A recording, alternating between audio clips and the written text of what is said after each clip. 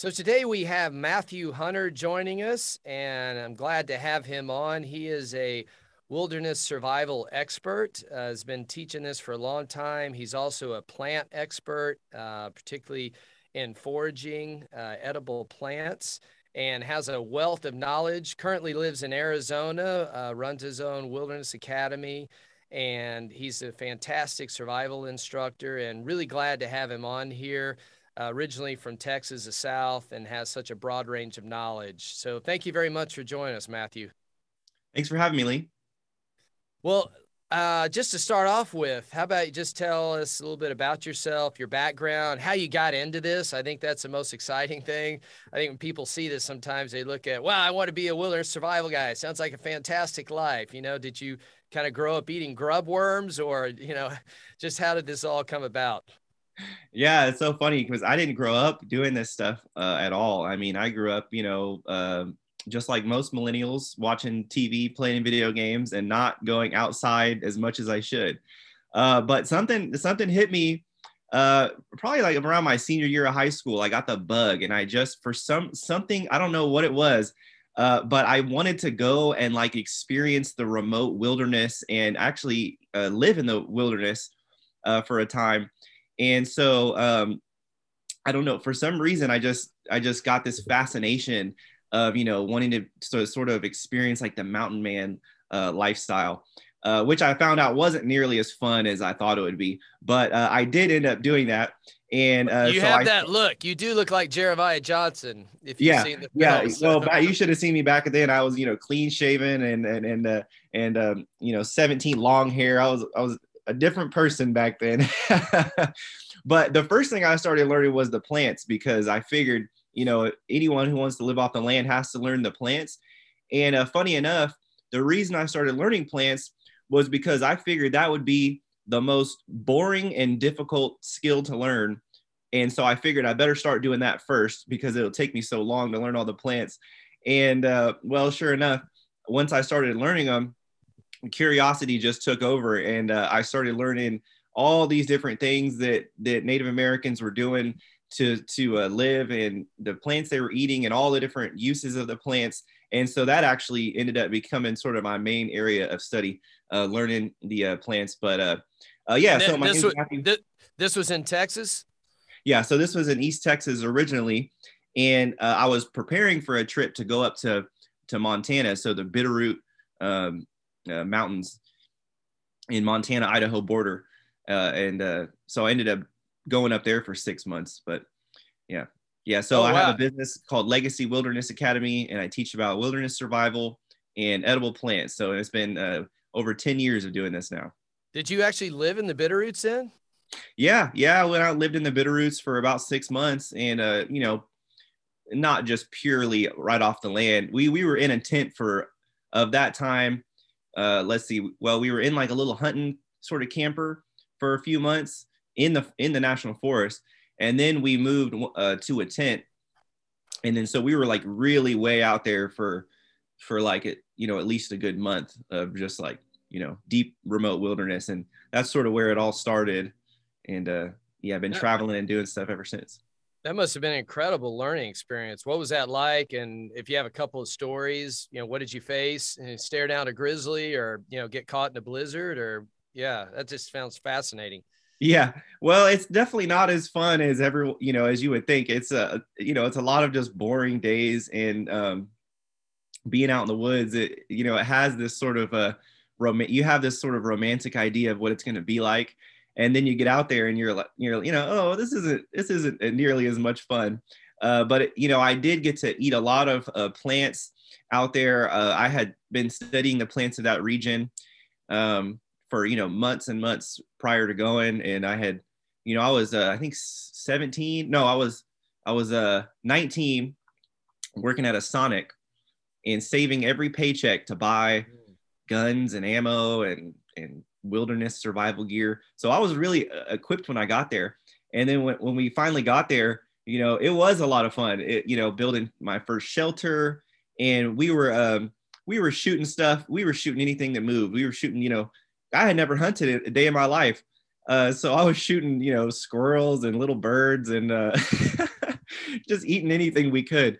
And, so I learned how to skin a deer when I was there, and all kinds of stuff. We were trying to put up these shelters that just ended up, horrible shelters looking back. But we got a lot of stuff done, and we ended up leaving feeling like men. And it was a good experience. I learned a lot, and I learned, met a lot of the local people out there. And that's really the best part of Montana and Idaho is the people, those country rural folk.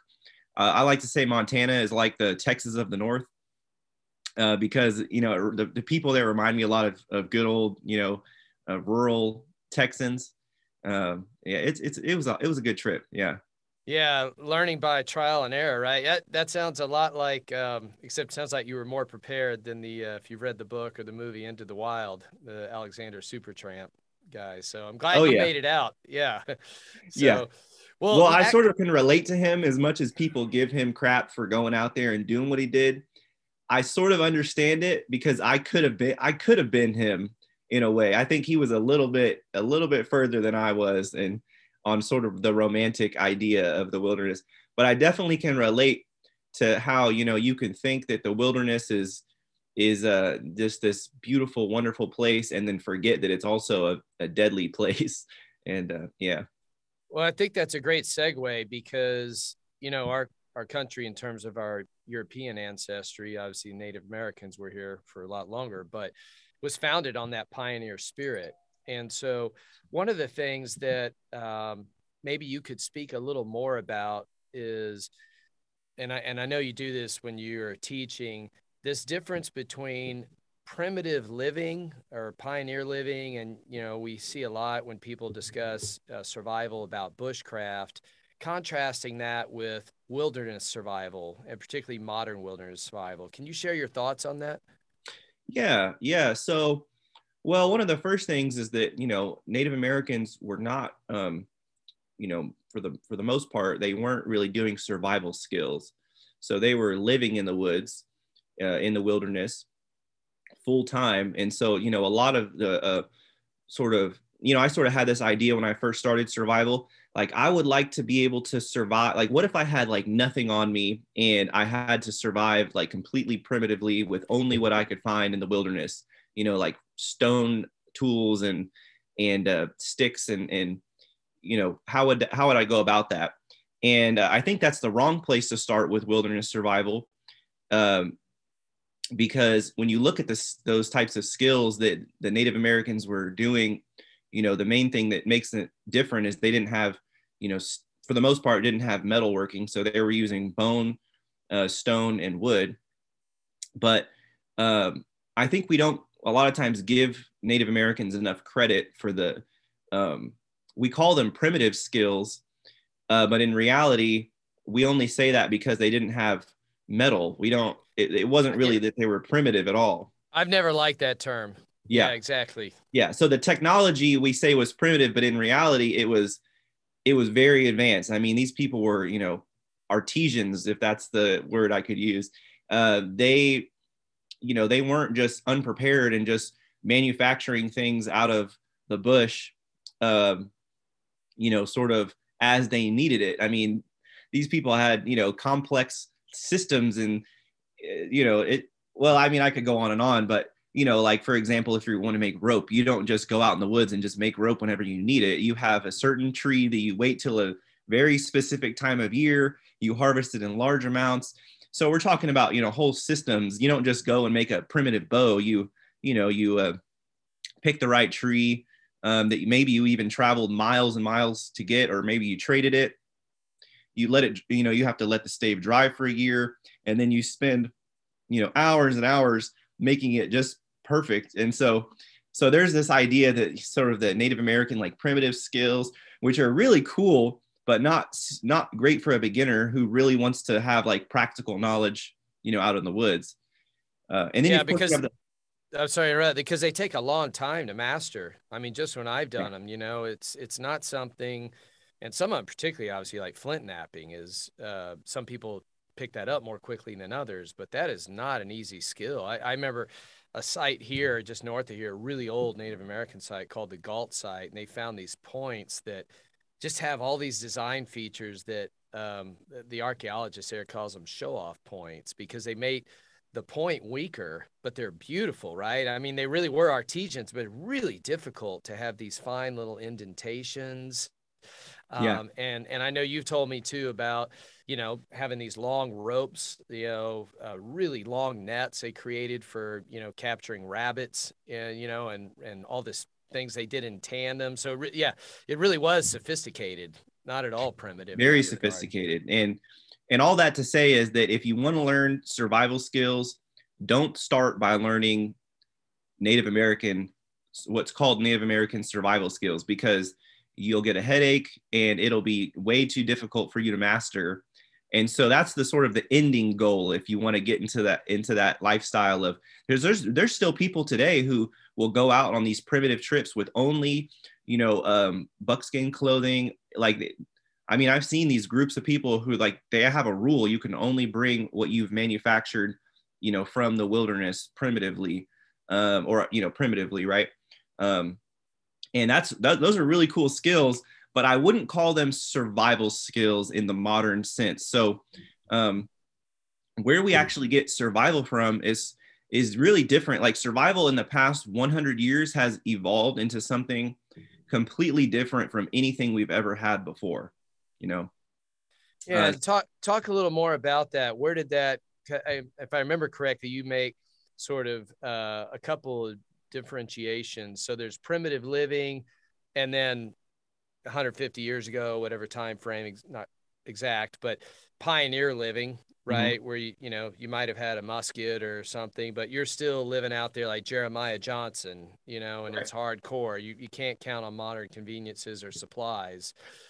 Certainly not, or at least not for a long period of time. You might go several months.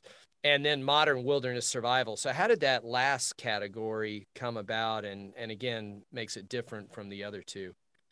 Yeah. So, well, your sort of pioneer skills are closer to the modern wilderness survival skills. And with all three of those categories, there's a lot of overlap. So it's not that we don't use any Native American knowledge, or we don't use any pioneer knowledge, but where wilderness survival came from today, it's, well, I would argue it's a direct result of warfare, largely.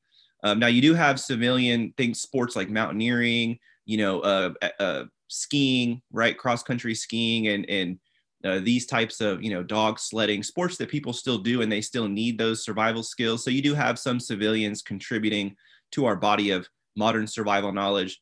But largely, I would argue that it's a direct result of warfare. So the very first survival school in the United States was in, I think, Carson, Colorado. It moved to Stead Air Force Base in Nevada pretty early on. So that's like the early 1950s. You have the very first survival school. And that's not to say that we didn't have other types of training. Like, we didn't, we had, Arctic training schools and things like that. So there were other sort of survival type schools, but the very first, real survival school where that was their goal. Like I said, early on, they moved to Stead Air Force Base, which I think is today even still known for their SEER school. And, and so it was the Air Force. So it was at that time, the Air Force was still a department of the Army. And so the purpose of the survival school really probably had, two major groups of people that they were concerned with. The main group was pilots. So the original survival knowledge we have today originated with pilots. So what they found in, World War II was that a lot of pilots were going down in their plane and were actually surviving the crash, and then they were dying from the elements after the initial crash. Okay, so you got to think, pilots, very, very valuable people, in World War II, right? We need pilots. You lose good pilots, you have a bunch of Lots of training involved there. right, lots of training involved, and you don't want to have rookie pilots fighting, the other side with veteran pilots. So they're no match. So pilots are valuable, very valuable assets to the military, as you can imagine. And so the very first school was actually really made for pilots. And the goal was to teach pilots how to survive in Arctic conditions, desert conditions, and, jungle conditions. And then the second group of people we're really concerned with was people in the Navy. So, uh, uh, you know, uh, sea survivors, right? Your ship goes down and you have all of these people, hundreds or, maybe even thousands of people who are dying at sea. And so the next question was, what do you do whenever you're at, like, um, how do you survive at sea? And so we get books sort of like this, United States Air Force Search and Rescue Survival. And so understanding where survival actually came from, it starts to make a lot more sense. Like, why in a survival book am I reading about which fish are poisonous? Like that's a really strange, because in the US we don't have any like really poisonous fish that I know of, maybe like one or two. But you're like, how? I don't understand why. It's like such strange topics they choose to cover in these survival manuals. But when you look at like where that information came from, people were getting poisoned by fish in the Pacific because there's more poisonous fish out there. So they're catching fish off their life raft and getting poisoned. And you see like how to use a parachute as a shelter, and you're like, how is this practical? Like, who has a parachute? You're like, oh, that's because this information came from the military originally. And so Stead Air Force Base, what became a central point where all of the survival information could sort of flow to. And so they started interviewing pilots and interviewing people who survived, sea incidents, and asking them, what did you do? What did you do wrong? How did people die? And they started compiling all this information. And along with that, with other things too, with the Cold War era, the United States was just in a perpetual state of anxiety, getting ready for another potential war. And so that's when a lot of money became available for research. And so, for example, what's called the golden age of frostbite research was in like the 50s and 60s, where, you're learning all about the human body. You're getting these new insights. I think it was in like the 50s and 60s where the protocol for actually treating frostbite, changed after, hundreds of years of people doing one thing. They change and say, oh, actually that was not effective. We're going to start treating frostbite this way, And so they start actually, doing these scientific studies, learning about the human body, and having this central point where all the survival information can sort of flow to. And you have people who, at the instructors, and it's their full-time job to come up with new survival methods and to compile this information and to, make something with it. And so largely warfare, and even back in World War II, research and study different types of studies that were done, which I talk about in my course. Yeah, that's a great answer. Thank you. I actually have a family connection on that. My uncle was a POW shot down in Korea. Wow. And nearly froze to death. And unfortunately, he got well, maybe it was a good thing actually in the end, but he got captured right away. So the evasion part of series, survival, evasion, resistance, escape, he didn't get too far past the second letter. But they tried to freeze him to death on a couple occasions. And actually, he learned a lot. And he's told me a lot of these stories, and I can see exactly what you're talking about. In fact, a Jack London book, he kind of credits to saving his life in terms of he was recognized, and one night he was about to freeze to death and started exercising. So that's makes a lot of sense. Yeah. When you think of Korea, Battle of Chosin Reservoir, where, you have this huge amount of frostbite casualties and people dying from the cold. And then that spurs research, because now the government is like, oh, we need to start researching how to prevent this. And so, the information that was originated with government research, we're still using today. So that's actually a great entree into the next topic, which is, if that's how modern survival came about, and we learned all these techniques, fortunately we're not in major wars today, and so, but we do have people who get into survival situations, obviously. a lot of it, maybe almost all of it, recreationally, not all of it. But what are the main causes? I know you've done a lot of research on this. Today when people get in these situations, what typically leads to those? Yeah. Yeah, it's a good question. And so, the first for thing you'll find when you start researching survival situations, how people have died in the wilderness or near death experiences. One of the interesting things is that um, there's like a striking resemblance between different situations. I mean, it could have happened at different parts of the world, and the people were doing completely different activities. One's mountain climbing, one's boating, or whatever. And but if you really look at like how did what were the things that the five different things the person did wrong, and you sort of boil it all down, there is a really striking resemblance between all these different situations where you can sort of boil it all down to like a list. And that's what I've done with my course. I have a list of like 15 or so mistakes.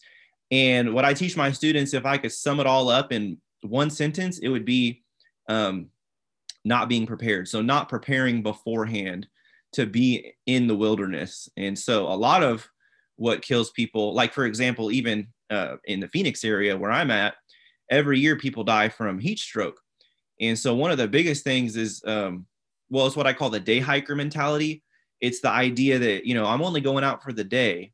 And so I'm only going to prepare for the 4-hour hike I'm planning on going on and nothing more. And so ultimately, sorry, I got an alarm going off. So ultimately it boils down to that. So like, for example, here in Phoenix, people don't realize that, you would think like you see like a movie where they're dying in the desert and they're running out of water slowly. And, well, in reality, actually almost all of the people that die here in Phoenix from the heat, they don't die from dehydration. They actually die from heat stroke. So it is, sort of related to dehydration, but they're not like running out of water and sitting under a tree and slowly wasting away. It usually happens a lot quicker than that. Most of the people last year who died out in the desert, actually all of the ones I saw reported by the news, they died within one day. So they died on a day hike and died from heat stroke within one day. So I'm talking about a few hours. Like they just go out for a hike, think they're going to be back at their car in a few hours, and they either get lost, a little bit turned around, they forget, they didn't bring water, and it's actually amazing how fast people can die in the wilderness, just about anywhere. But largely, it's a lack of preparedness, right? That's why the Boy Scout motto is be prepared, because it really is simple, but I think, a lot of people sort of fantasize survival and sort of have this idea of, what it's, what it's going to be like, when in reality, sometimes it's, survival skills and wilderness comfort is something as simple as, wear pants instead of shorts so the mosquitoes don't tear your legs up all night, or something as simple as that. Hey, tell someone where you're going to be, bring a compass. A lot of times it's more simple. Now that's not to say that learning survival is always simple like that, but some of the some of the things that are going to kill you, you really don't even have to learn any fancy skills. You just have to learn what not to do. So a lot of my job as a survival instructor is telling people what not to do, so how to prepare and how to not get yourself in a crazy situation to begin with. And I think that's a great point because, again, contrasting with primitive living, the idea of primitive living, and I've been out and done some, not as long as you have, but gone out for extended periods of time, and it's really enjoyable. It's like, if you have everything right, it's like, hey, I'd like to stay out here. But that's very different from a survival situation. And I think you point this out really well when you're teaching, in that it's usually going to be a short duration, one way or the other. You're either going to make it out, however you make it out, and we'll talk about that more in a minute, or you're not. But it's really about being prepared, not to live there, but having the things with you, and doing your homework so that, you can make it through this next really cold night, right? and, or find some water, like you were talking about people, out in Arizona, where obviously it's very hot in the summer. And so I think that's, again, that was kind of an eye opener for me, just from a contextual standpoint, a way of looking at things. It's very different from, like you said, this kind of glorious, well, I'm going to turn into a Native American and, catch a buffalo and, Yeah. put them on a split and, kick back in my hammock. And, that's not really what we mean by survival situations, is it? No, yeah, and I think a lot of survival training is sort of geared, in my opinion, sort of in the wrong way. It's sort of geared for what people want and not for what people need. So if you were to go on YouTube right now and type in wilderness survival and see like all the top videos that have millions of views, it's mostly people like living in the wood, like, doing like how to build this crazy big shelter out of nothing and stuff like that, because that's what we want. That's what we think about. And that's what we really want deep down. But if I'm going to train someone to do like wilderness survival, like if you were going shipped off to a war zone tomorrow and I could teach you, and I had like a weekend with you to teach you wilderness survival skills, I wouldn't be teaching you how to trap animals, primitively, or how to build. Maybe I might teach you how to build a shelter, but more realistically, I'd probably teach you how to tie a few knots so you could set up a tarp. A lot of people want to learn these sort of primitive skills, but I think the real survival skills are they're a lot more surprisingly academic. Like there's quite a bit you can learn scientifically about wilderness survival, but it's definitely not as it's not as fun. It's not as fun. And that's one of the problems I'm having even selling my course, is that I'm trying to give people what they need, but not what they want. So what people want is entertainment, is entertaining. What I'm trying to give them is not necessarily entertaining. It's not really fun to learn how to like navigate with the map and compass. It's actually like kind of like learning math. Like you don't really want to do it. It's learning like how to prevent frostbite and hypothermia isn't really fun. It's not like, oh yeah, that's going to be awesome, let me watch a video on how the body responds to the cold. It's not really fun. It's more like it's like, you should do it to be responsible. And so I'm even having trouble.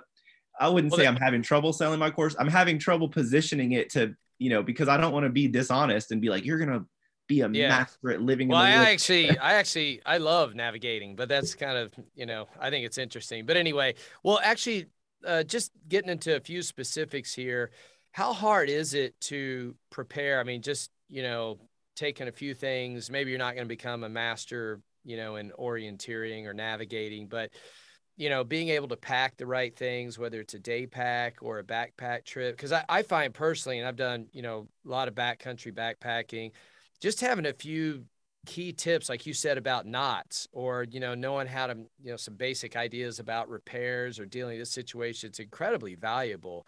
And so are there things people can learn fairly quickly, to prepare themselves? Or I know you've done a lot of work on, being able to tell people, and even, for me, I was a little astounded about, when you're out in a desert environment, how fast you can lose water, and particularly if you're carrying weight, or, you can really run into some problems very quickly.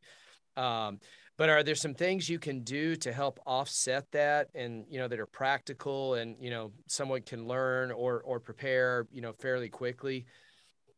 Yeah. Actually, you can learn, some of the most important survival skills really quickly, because, like I said, it's mostly learning what not to do in a lot of ways.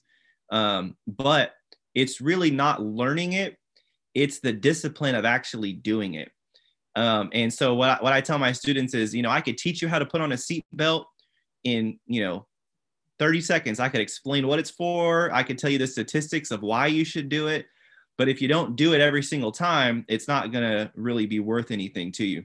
So it's not just learning. And sometimes I have to really stress some of the points to my students, because I feel like it's so simple. It's like, oh, I already know that, wear your seatbelt. Oh, I already know that.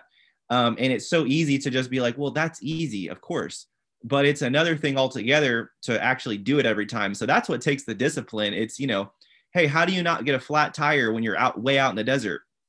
Well, you have to check the air pressure in your tires. You have to check the tread. You may even have to pay a few $100s to get a couple of your tires replaced. And so that's the discipline aspect of it. And it's also, putting all of that together. I could teach you how to read a map, but if you didn't print one out for your area, you didn't take the 30 minutes to find one, print one out, or you didn't even look at it before you left, or you have a compass, but you left it in your backpack. And when you got out of your car and started hiking, you didn't even look at it. So a lot of it's really simple. You can learn it relatively quickly, but I think it's the ingraining it into the back of your mind where you always do it without thinking. That's the real, survival knowledge. So some of it can be pretty simple, but it's another thing altogether to actually do it every time. I think that's a great point. And I mean, I should know better, but I've made that mistake before. I think something that goes along with that is that people, particularly if they know an area or maybe they know it a little bit or they've had experience there before and everything went right, just assuming that the next time they go out, particularly in an area like the mountains where things can change very quickly, with the weather, that's going to be just like that again.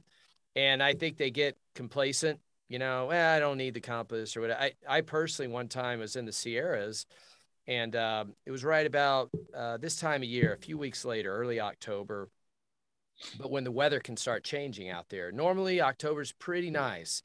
And so we went in, showed up. I was with a buddy of mine and got to the gate, and it was cold. I mean, we're at only like 4,500 feet, and, it's like 45 degrees. And I asked the ranger, he goes, yeah, we don't usually get this till Thanksgiving. And so that should have been a light bulb moment. And we get in camp, at the campground the first night. We're going in for like 2 weeks. And we go in the first night, and I had a tent, one of these that has a tarp on the bottom. But if you want to save weight, because we were going in a long time, you can just take the fly with the tarp. And, we went in about, I don't know, probably 8 miles first day, camped. And I tell you what, it was so cold that night. And we were only at, 6,000 to 7,000 feet. We're going up to 13. And my friend, he's a pretty tough guy. He wanted to keep going. I was like, nope, no way. I went 6 miles that morning, ran down to the car, got the rest of my tent, ran back up, made really good time, got back in about 3 hours and continued. And, I was very tired that day, but thank goodness it did that, because I tell you what, we got up. I mean, it was bitterly cold, up in the top, and we would have had a real problem, and it just would have been stupidity. Yeah. Just would have been a dumb mistake. So And I that think that's really actually good describes advice. most survival situations in the United States. It's not this, extended ordeal where it's this, fight for your life. And, well, it is fighting for your life, but it's not this, oh, I need to trap a raccoon to survive and build this fancy shelter. Sometimes I guess, shelter building comes in, and I'm not, it's important to learn that stuff, but it's much more mundane. It's much more everyday stuff, situations. It's a lot more simple. It's something as simple as, hey, if you would have brought an extra hat, a jacket, maybe a sleeping pad, thickened up your bag a little bit, maybe brought a little bit heavier sleeping bag, you would have been all good. Whereas if you didn't turn around and go get your stuff, you could have got into a serious, situation. And I think a lot of survival situations are fall into that category more than people want to admit.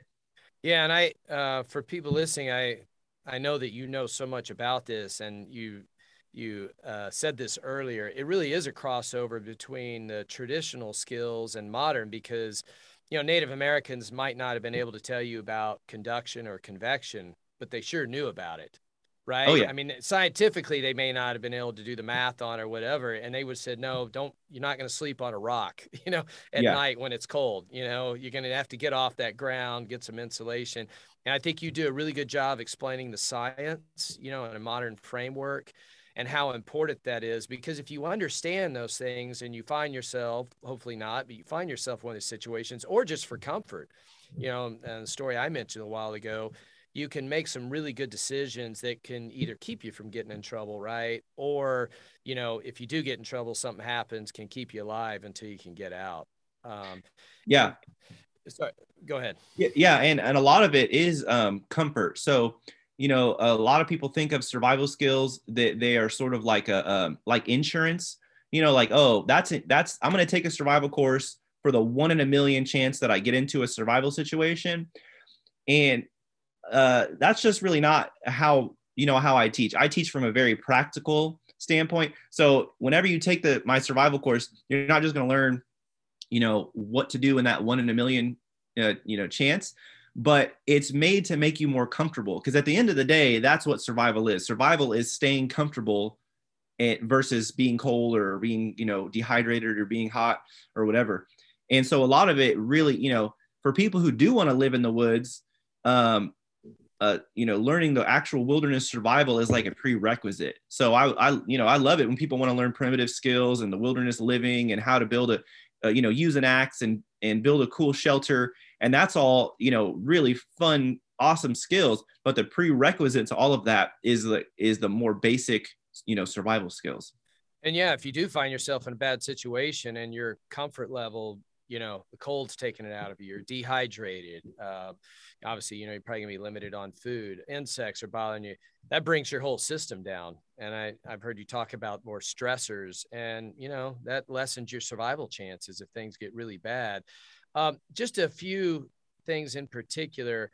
And I think a lot of people know this who are experienced, particularly like in the mountains, but clothing is really important, right? And is that something people overlook a lot of times or don't take the right things?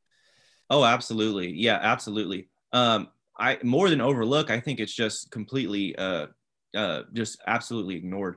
No, people in the north are a little bit better. They grew up learning to dress in layers and to have your little base layer and to maybe even wear a hat and a scarf and things like that. But a lot of people who like for you and me, I don't know, did you grow up in Texas? Yes. Yeah. So Texans, I was watching King of the Hill last night, and on one of the episodes, it started snowing, and they said the people of Arlen are not prepared for this. They don't know what to do, and this whole thing, this whole thing about getting propane to the people, and I love that show. Yeah. And so it's very much like that. It's that like we Texans, we don't know what to do when it gets cold. And well, all jokes aside though, you did see that. What was it? Two winters ago? I was here. I lived through it. I lost power. It was it was the winter of 2021. And when it started coming on, I did some basic things, and I knew the pipe's going to freeze, filled my bathtubs up, and then I kind of had fun with it. I think I told you this. I went and made a snow shelter and stayed in it one night. But I mean, it was, some people were really struggling, and the communities were not at all, and obviously the power grid wasn't set up to deal with that. And so fortunately, I think if it had lasted much longer, it would have started being a real problem. But anyway, it certainly wasn't comfortable for a lot of people, and a lot of people didn't know what to do. Yeah. I mean, you have people dying in their own home. It's really sad, and I felt, helpless over here in Arizona, and being from Texas, it kind of hit me like, man, I could actually be helping people out there. But it's, people are dying in their own home when it's, 30 degrees outside or something like that. And people have lived at over 100 degrees lower than that. Arctic explorers and stuff like that have been out in 100 degrees lower than that. At like 70 below, and been able to survive. So it definitely having the survival skills, knowing what to wear, and I think we're about to see that again, Lee. At least that's what people are saying in Europe right now because of all of the shortages on natural gas. And a lot of people are thinking that when winter comes around, there's going to be people who, are going to be needing heat and not having it. So that's kind of scary.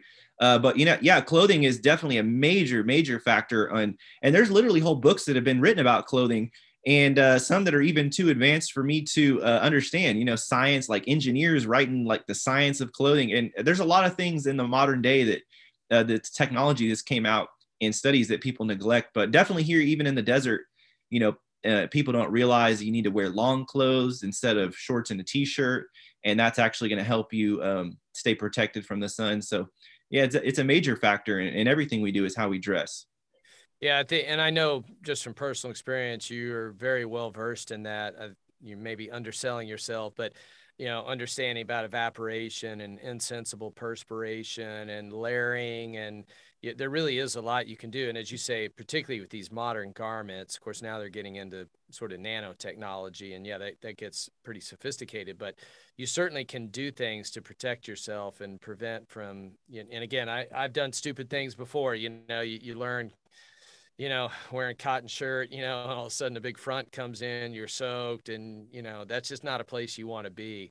Uh, a couple other items, people commonly think about in survival in terms of skills. Maybe you can speak to one of them is fire, and I know a lot of people think, oh, I can start a fire or whatever. But I tell you what, when you get out there and if the conditions aren't right, it can be very challenging. And that's such a crucial thing, both in terms of just maintaining body heat, but it's also psychologically very important. Yeah. Yeah. I tell my students that if there was one skill that could really save your life more than almost any other skill, other than just being prepared in general, I would say fire is the number one skill. Because, well, when you look at how people actually die in the wilderness, I'd say a lot of people surprisingly die from slipping and falling. That's probably like the number one way people die.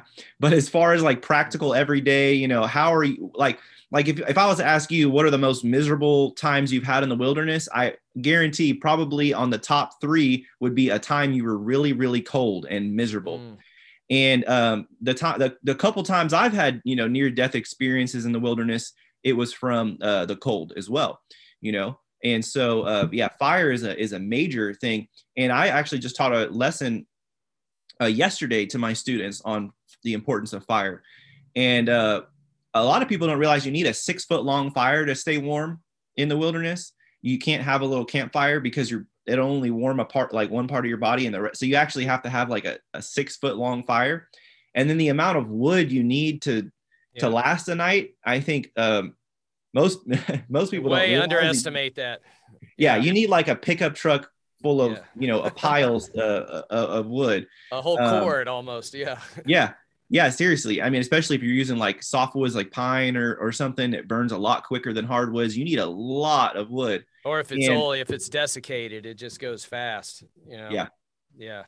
and let's see, what was I going to say? So yeah, staying warm is Well, with and fire. Yeah. just the lighting one can be so challenging. Oh, here's what I was going to say. So I tell my students, if you need to practice fire lighting in like the worst possible conditions. Yeah. And there are people who will try to say, that you should have an extra, sleeping bag and have the cold weather clothing because you might not always be able to get a fire started.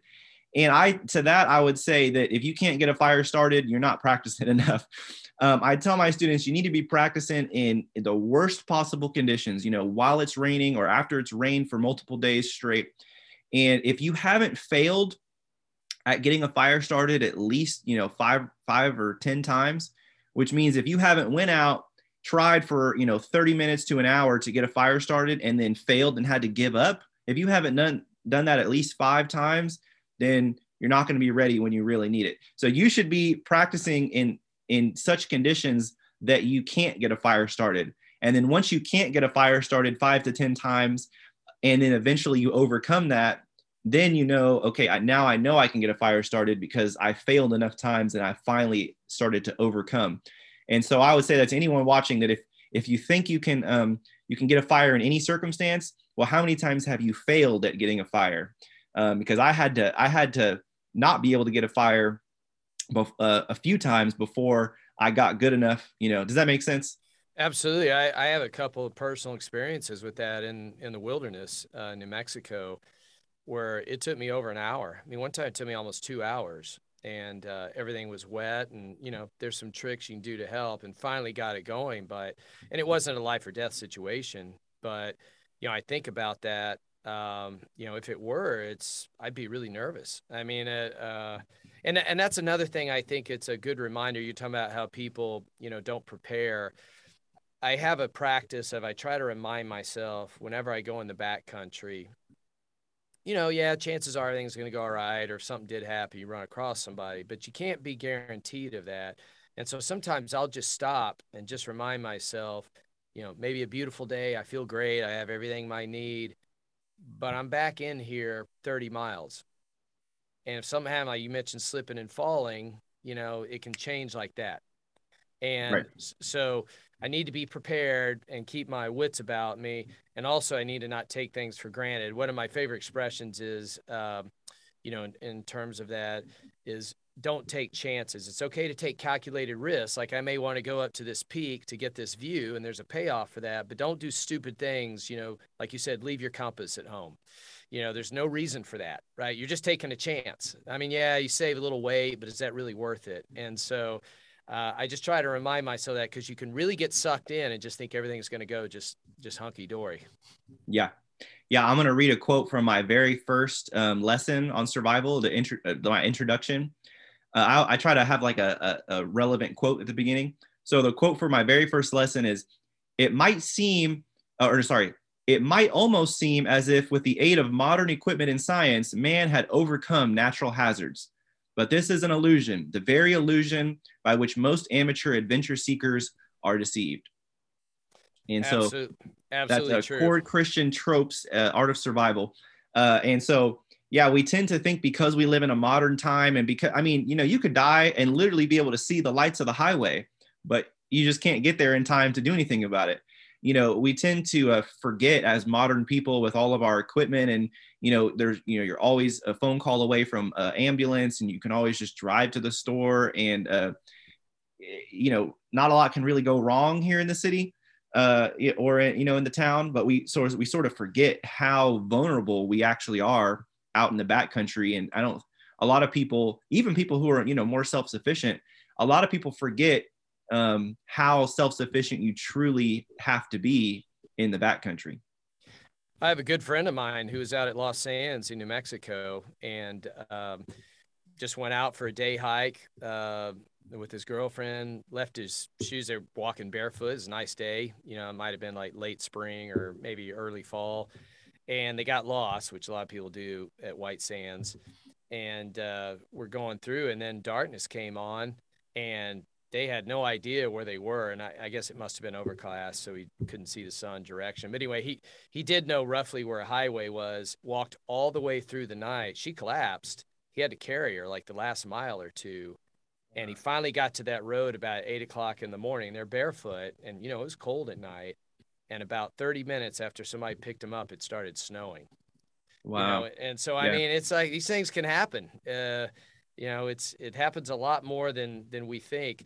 What about Matthew? Another thing, I know you've done a lot of work on this. Can you talk a little about, and particularly in hot climates, but even in colder temperate climates, how easy it is to get dehydrated and what happens, and just then also about being able to find or save water, and just some things people should be aware of. Yeah.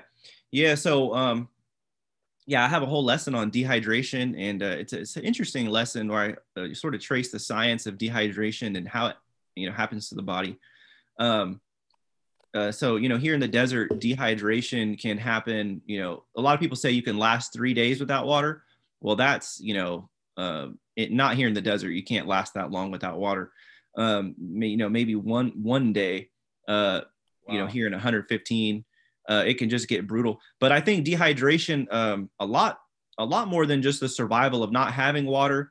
Dehydration is a major threat even when you have water. So one of the things I teach is that in high heat, people will dehydrate themselves even when they have water readily available. So we call that voluntary dehydration. And the reason for that is because you don't feel thirsty until you've already lost 2% of your body weight in water. Okay, so that would be 4 pounds if you're 200 pounds, then you lost 2%, you lost 4 pounds of water. And that's something like 2 liters. Okay. And so think of like a 2 liter bottle, like a soda bottle. Yeah. So if you're a 200-pound man, you may not even feel thirsty until you've lost nearly 2 liters of water from your body. That's a lot of water loss. That's a lot of water. And so even if you're not going to die, dehydration increases your risk for frostbite. Most people who get hypothermic are actually dehydrated to some extent, most of the time. It increases your, well, obviously you get fatigued, you get exhausted, right? And it also increases your chance for a heat stroke or heat related injury. So heat exhaustion, whatever. And it, it just makes your mood go down. It makes your morale go down. And so being dehydrated a lot of times isn't even like a survival. A lot of times it is, but more it's just wilderness comfort. So understanding how to, force yourself to drink water even when you're not thirsty to offset that. But then here in the desert, there's this idea, and in a lot of survival books of, they always want to talk about like how to find water, right? And I think the modern man wants this, wants like a, sort of a magical Native American trick to find water, or like what would Crocodile Dundee do right now? What would Jeremiah Johnson do right now if they needed water? And in reality, what I teach my students is if you're ever asking where to find water, you've already probably broken like 5 rules of survival to get where you are. And so you can't really, like, I always teach based off like the worst case scenario. So when I'm, teaching survival, I'm presupposing that you're going to be in the worst possible situation ever. And so when I'm presupposing that, if you're in the worst situation here in the desert, there is no water. There is none to be found. Okay. There's this sort of idea, especially when you don't live in the desert, that like there's always water somewhere in the desert. You just have to know where to find it. But that's just like simply not true. Even if you know where like a spring is, it may be dried up by the time you get there in the summer, right? It's only wet in the winter months. I've literally seen ponds dry up. It'd be a pond 1 month, 2 months later, it's like a dry, crusted hole. It's like nothing. Last backcountry trip I did is in the desert. The spring was frozen. We were there in December, solid frozen. Interesting. We were able to, I mean, it was very high elevation, but okay. we were able to break it open and get into it. But absolutely, I have 2 friends who are in the Gila wilderness, kind of got lost, and they didn't know where they were. And before that, they thought everything was okay. So their packs were heavy. They dumped half of their water. Major mistake, to save weight. Man. And they really they finally got down to the river and, but they paid for it. I mean, another 3 or 4 days, they really didn't feel well. So I think that's a great point. One other thing too, that I know you talk about, and I find really interesting, because, you're always saying about finding water, but you talk about, if you find yourself in that kind of situation, there actually is quite a bit you can do, even if you don't have water, to be able to help yourself in order to save water. Can you speak to that a little bit?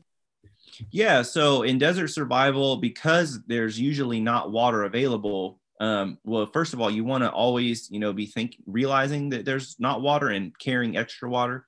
But there was some studies done. There's a book, actually I have it here behind me, called Physiology of Man in the Desert. And the fact that I even have a physical copy is somewhat of a miracle because it's out of print book, but you can get it for free online for, well, the 1% of people who would want to read it. It's more of a science type book. It's not like a real page turner by any means, but so what they talk about, so it was some studies that were done in Southern California during World War II,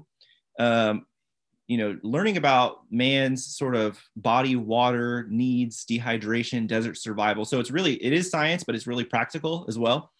And so basically the only thing you can really do if you do get into a survival situation where you don't have water is to try to conserve the water that's already in your body.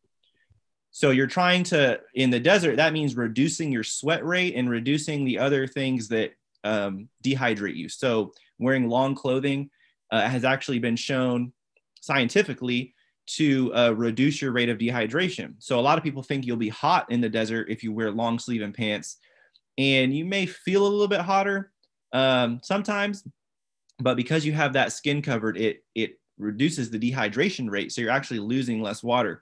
And then, well, if I could sum it up, it's, sit under a tree all day and don't move, and then walk at night, which is generally a bad idea. I would never recommend walking around at night anytime because you can trip, you can poke your eye out. It's just a million things could happen. Even in the desert, I wouldn't recommend walking because you could, we went on like a night hike the other night with headlamps, and I was this close to stepping on a rattlesnake. My friend had to like put his arm back. So I don't recommend walking at night. But yeah, so when it comes to like not having water in the desert, the only thing you can do is reduce your water loss. And so that's the only time in a desert survival situation where you could walk at night. And there's a few other things that talk about reducing your, keeping yourself covered, reducing your, even the amount of weight in your pack can, increase. So ditch any non-essential gear that you don't really need. Just take your water. And a few other things we talk about. Yeah, that's more of a desert specific skill for the most part. Yeah, no, that's fascinating. So one thing that you don't, I think, talk a lot about or as much, and this is in a lot of survival books as well, mention this if people really read, but you do see on the TV shows or, like you said, on YouTube where it becomes about, oh, I'm going to go, kill a bush pig, right? I'm going to eat. Can you talk a little bit about food and, again, keeping in mind that we're not talking about primitive living and staying in the wilderness indefinitely? Is that something people should be focused on, finding food, or it's something like, no, hey, listen, you can go, whatever it is, 3 weeks without food. It's like, don't worry about that. Just try to get out. Yeah, yes and no. Yes and no. So definitely, I think most people sort of know that. They know, hey, you can go at least 3 weeks without food. I would argue you could probably go longer than that without food. I mean, you could go at least 40 days. Yeah. And, 3 weeks, but because you're in the wilderness, you're doing a lot of heavy work and stuff like that. But I think what a lot of people don't think about is, even though you won't die, you will definitely be very miserable after 1 or 2 days without food. And one of the biggest things that I think people don't think about is sugar, caffeine, and nicotine withdrawals. So most people, we were just talking about before we started this, like we're both kind of just laughing, like how we're like addicted to caffeine. And so a lot of people don't think about is going with it. Oh my goodness. Even on one of those shows, I think it was Naked and Afraid, I saw someone, they were like, yeah, I'm using this show to like help me stop smoking. And they had their last cigarette on the boat about to get off. And I think it was Naked and Afraid. It might've been like another one of those, but they were smoking their last cigarette right before they got off the boat. And I was like, what are you doing? Bad idea. Yeah. So a lot of people don't think about is in a 3-day survival situation, right? We always assume like 3 days is the average, 2 to 3 days is the average survival situation, in the US, or even less than that. And maybe you would even say like get prepared for like a week. Well, caffeine is going to be one of your major problems. And even for a lot of people, sugar withdrawals, because a lot of people eat sugar every single day and don't even think about what they would do without it and how bad that can affect your mood. But really, another thing, a couple things I teach is that in cold weather environments, you actually do need food, because again, people say, oh, you need, it takes you 3 weeks to starve to death. Well, you're probably going to freeze to death before you starve to death, right? But the thing about freezing to death is that it's directly related to how much food you're eating, right? Because the body is burning energy to keep itself warm, and you have to replace that energy that it's burning. So eating food is actually important to prevent a hypothermia. When you're in a really cold environment, your body's constantly working, shivering, and to keep you warm, and you're having a hard time. Having some extra food definitely helps. And then the reverse side to that is in hot environments, a lot of people don't realize that depletion of salt from your body is oftentimes one of the causes of heat stroke. And so, if you're just drinking water only without eating for a few days out in the desert, you can still really, predispose yourself to getting heat stroke because of that salt. Salt is the most important electrolyte. People don't think about it like as an electrolyte, but it is. It's the electrolyte you need. So food, while you can last quite a while without starving, it is good idea to have some extra food on you, some snacks, some. A lot of people recommend putting sugar cubes in your survival kit. I've never done that, but a lot of people recommend. And then having like little like tea bags or something with a little extra caffeine, so instant coffee packets or something like that. And those can go a long way. But yeah, cold weather is the main thing where you'll really need some fat, some nice food. I think that's a really good point because if anyone who's experienced this, I mean, even around your house or something, if you've, been fasting or for whatever reason, is that your mood changes and that's like, I'm in a bad mood. But it's not just your mood changes, your mind doesn't work as well. You're going to be more likely to have an accident. You're going to make some bad decisions. You're going to make some mistakes. You're going to fumble with things. You may not be able to do basic chores nearly as well. I mean, it really, and worst case scenario, and this obviously as a survival instructor, that it can affect your motivation. And well, I'm just going to, whatever, something's coming in, inclement weather, or you're really winding down. You don't have much. Well, I'm just going to sit down a while. Yeah. Like my uncle when he was about to freeze to death, he just wanted to go to sleep. And he started getting this kind of warm feeling, which a lot of people say happens before you actually freeze to death. And so, yeah, I think that's a really good point that, even just a little bit of food, if it helps your attitude, can actually make a big difference because of what it does to your mental faculties. Yeah. And a lot of people don't consider, like what you just said, is that the mood and everything.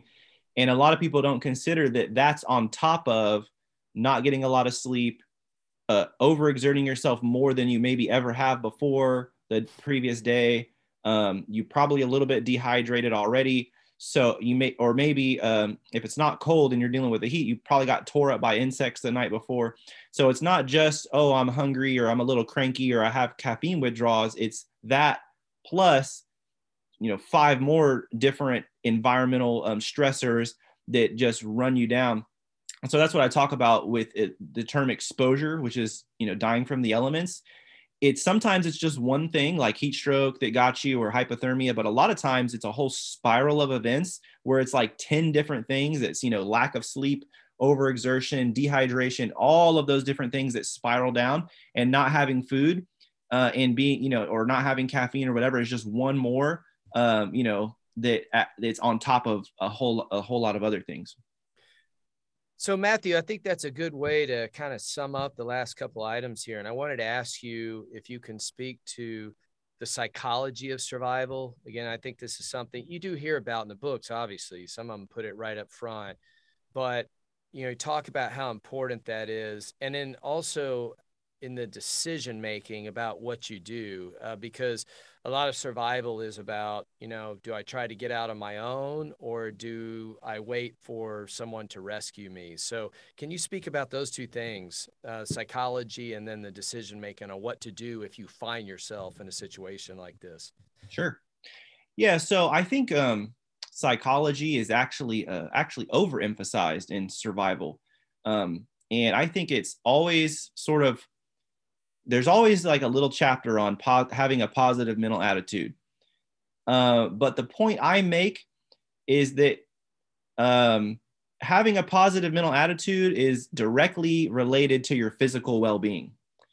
So you can read a chapter on having a positive mental attitude all you want, but if you're just completely run down, it doesn't really matter, right? And it's sort of like what we talked about, like nicotine withdrawals, like, right? Someone who like tries to quit smoking, it doesn't matter if they know mentally that like, oh yeah, I'm having nicotine withdrawals, that's why I'm in a bad mood and being mean to everybody. Well, you try to tell them that and see how it works. Hey, don't worry, you're just having nicotine withdrawals. They'll say, shut up, I don't. So it's really easy to write in your book, have a positive mental attitude, make sure you're viewing things positively. It's like, well, that's really hard to do when I just fell in the creek and all my stuff got wet and I can't get a fire started and I feel like I'm about to die. People don't die because they have a bad attitude. They die because they froze to death, So I don't want to, I don't want to say that, we should never talk about the psychology of survival. There's actually only really a couple books on the psychology of survival. One of them is by John Leach. And so what he talks about, his is actually about disaster survival. So it's more like for first responders, for people who are like, not so much for wilderness survival, although there is some overlap. But a lot of it is when it comes to the psychology of survival, I would say the emphasis should be on people thinking it can't happen to them. So psychologically, probably the number one thing that is going to kill people is not that they had a bad attitude, which I guess that does do it. But, usually your bad attitude is because you're miserable and there's nothing you can do about it. But it's mostly because people think it can't happen to them anyway. They're not even thinking about a survival situation. And like, you talked about at the beginning of this, how your friend was like, hey, let's just keep hiking up this trail. Let's get to 13,000 feet. And you were like, no way, I'm going to go back to the car. Okay. So that's where psychologically you made the right decision. A lot of people would make the wrong decision and keep going because they don't even think, that something bad could happen to them. So I think psychologically, the number one error people make, we call it cognitive dissonance for any of the, psychology nerds out there, where it's sort of like you see one thing happening with your eyes, but you don't acknowledge that it's like a real threat. And I think, that's probably where I would put the emphasis is knowing, like someone sitting there telling you, here's how people die in the wilderness, and then not taking the necessary steps to prevent that. I think that's a good point from instructor, because a lot of that is, I see both sides to it, but I see what you're saying. You don't want to put yourself in that situation. And a lot of that's personality driven. And there are stories of people just unbelievable what they, were willing to bear, or, the old guys like, Shackleton, who's exploring, and guys up crossing the North Pole, Edmondson, these guys. But, a lot of times, and everyone says this, you don't really know for sure how you're going to respond until you're in that situation. If, you're one of those, and like you said, you may just freeze to death anyway. So why put yourself in that position if you cannot, I think that's a really good point. In any event, if you're in a situation like that, can you talk to people about this whole idea of trying to get out on your own versus waiting for rescue, and what goes into that? Is there a hard and fast rule, or does it just depend on the circumstances? How would you advise people? Yeah. And really quickly with people like Shackleton, I also don't want to say, I don't want to just completely discount what people write in survival books. So I'm not saying, the positive mental attitude is not a good thing to talk about, but I just want to also place the emphasis, like there is different types of personalities, and some people just have a personality where you're going to respond in a completely wrong way and have a horrible attitude. And so for those types of people, you need to just if you have a backpack full of equipment, you can have the worst attitude in the world, but you have a backpack full of equipment, so you're good. And the flip side is you can have the best attitude of anybody and still die. And that's sort of the point I was trying to get at. But you do have the Shackleton types where it's like, really, getting like having the discipline. It's really discipline. That's where it's not positive mental attitude. It's discipline. It's self-control and discipline. It's the people. But anyway, that's a different topic. So the question is, when to signal for rescue, or when to strike out on your own and try to find your way back.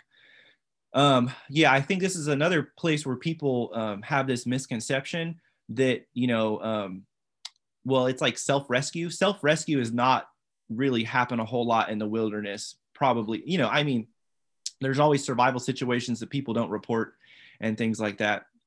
Near-death things where people got out on their own. Of course, we don't have records of that. But I think a lot of times people don't recognize that being rescued in the wilderness is the most likely outcome to your survival situation. When you get lost, when there's always these, my wife always sends me articles about people getting rescued out of the Grand Canyon. People, someone and his dog got rescued by a helicopter because they were, on the verge of heat stroke. And in fact, the wilderness survival instructor, Jessie Krebs, she has the masterclass survival course and she's a SEER instructor, right? So military trained SEER instructor. She says that signaling for rescue is like the number one survival skill in her opinion. So in her opinion, the number one thing you should learn first is how to signal for rescue. And so, and I would, sort of agree that that's one of the top, things. People always say like shelter, water, fire, food. Those are the four. Well, that's not realistic because you didn't even add first aid, first of all. And, like I said, most people in the wilderness die from slipping and falling and heart issues. Those are the two top killers in the wilderness: cardiac issues, slipping and falling. So probably a real survivalist would know how to, fix a Mm. sprained ankle is like the first thing you should, which is kind of not really how we think of survival. But signaling for rescue is absolutely important. And it is one of the most foundational things for survival training is, telling someone where you're going to be and exactly when you plan to get back and what time to call search and rescue if you don't show up. And I have to do that every time I go out because I could drive 30 minutes away, hike down the trail for 20 minutes. And if I got lost right there, I would be toast, right? Because sometimes it's over 100 degrees, over 110 when I'm out filming. I mean, my camera's overheating and gets so hot. And I'm in the wilderness. I could get in the wilderness pretty quick, So telling someone where you're going to be, because if you do get lost, which is one of the most common ways people get in survival situations in the modern day, like in the Everglades, in the desert, even in the mountains, people getting lost is probably the root cause of so many survival situations. And when you're lost, there's not a lot you can do if you weren't prepared, right? If you don't have any GPS to signal, anything like that. And so you're really, really, really just hoping that someone is looking for you. And even knowing that someone's looking for you is a really, psychologically helpful thing, is when someone's looking for you. So you should always, signaling for rescue is one of, if you're lost, you don't know which direction to head, is best just to sit still and wait for someone. Hopefully you have a whistle you can like sort of blow. People can hear you far away. Maybe you have in the desert, a signal mirror is a really good device you can have. Whatever it is, maybe an air horn, depending on the type of, region you're in, whatever.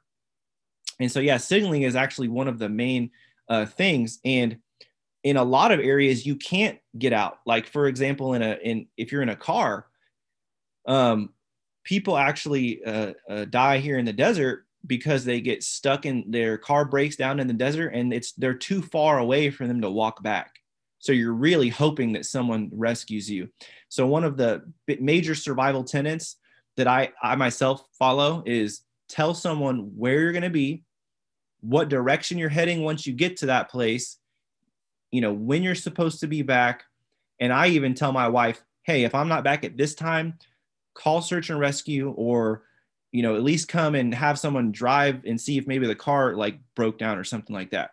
And I even have a GPS now, of course, a signaling device that I just keep off, and I just turn it on. I can send a text message from anywhere in the world, and it has my GPS coordinates. So I'm pretty safe for the most part. But and even though I have that GPS, I still have a map, a compass, and my signaling equipment, and I tell my wife. So I'm like covered all my bases, But yeah, so signaling is a lot more important than people recognize. Well, Matthew, thank you so much for that. That was a fantastic way to wrap here, and really appreciate all the information, the wealth of knowledge, and obviously that comes from not only research but experience. So it's been a pleasure, and hope to have you on again sometime. Thanks so much for having me, Lee. It's a pleasure. Okay. All right. Take care.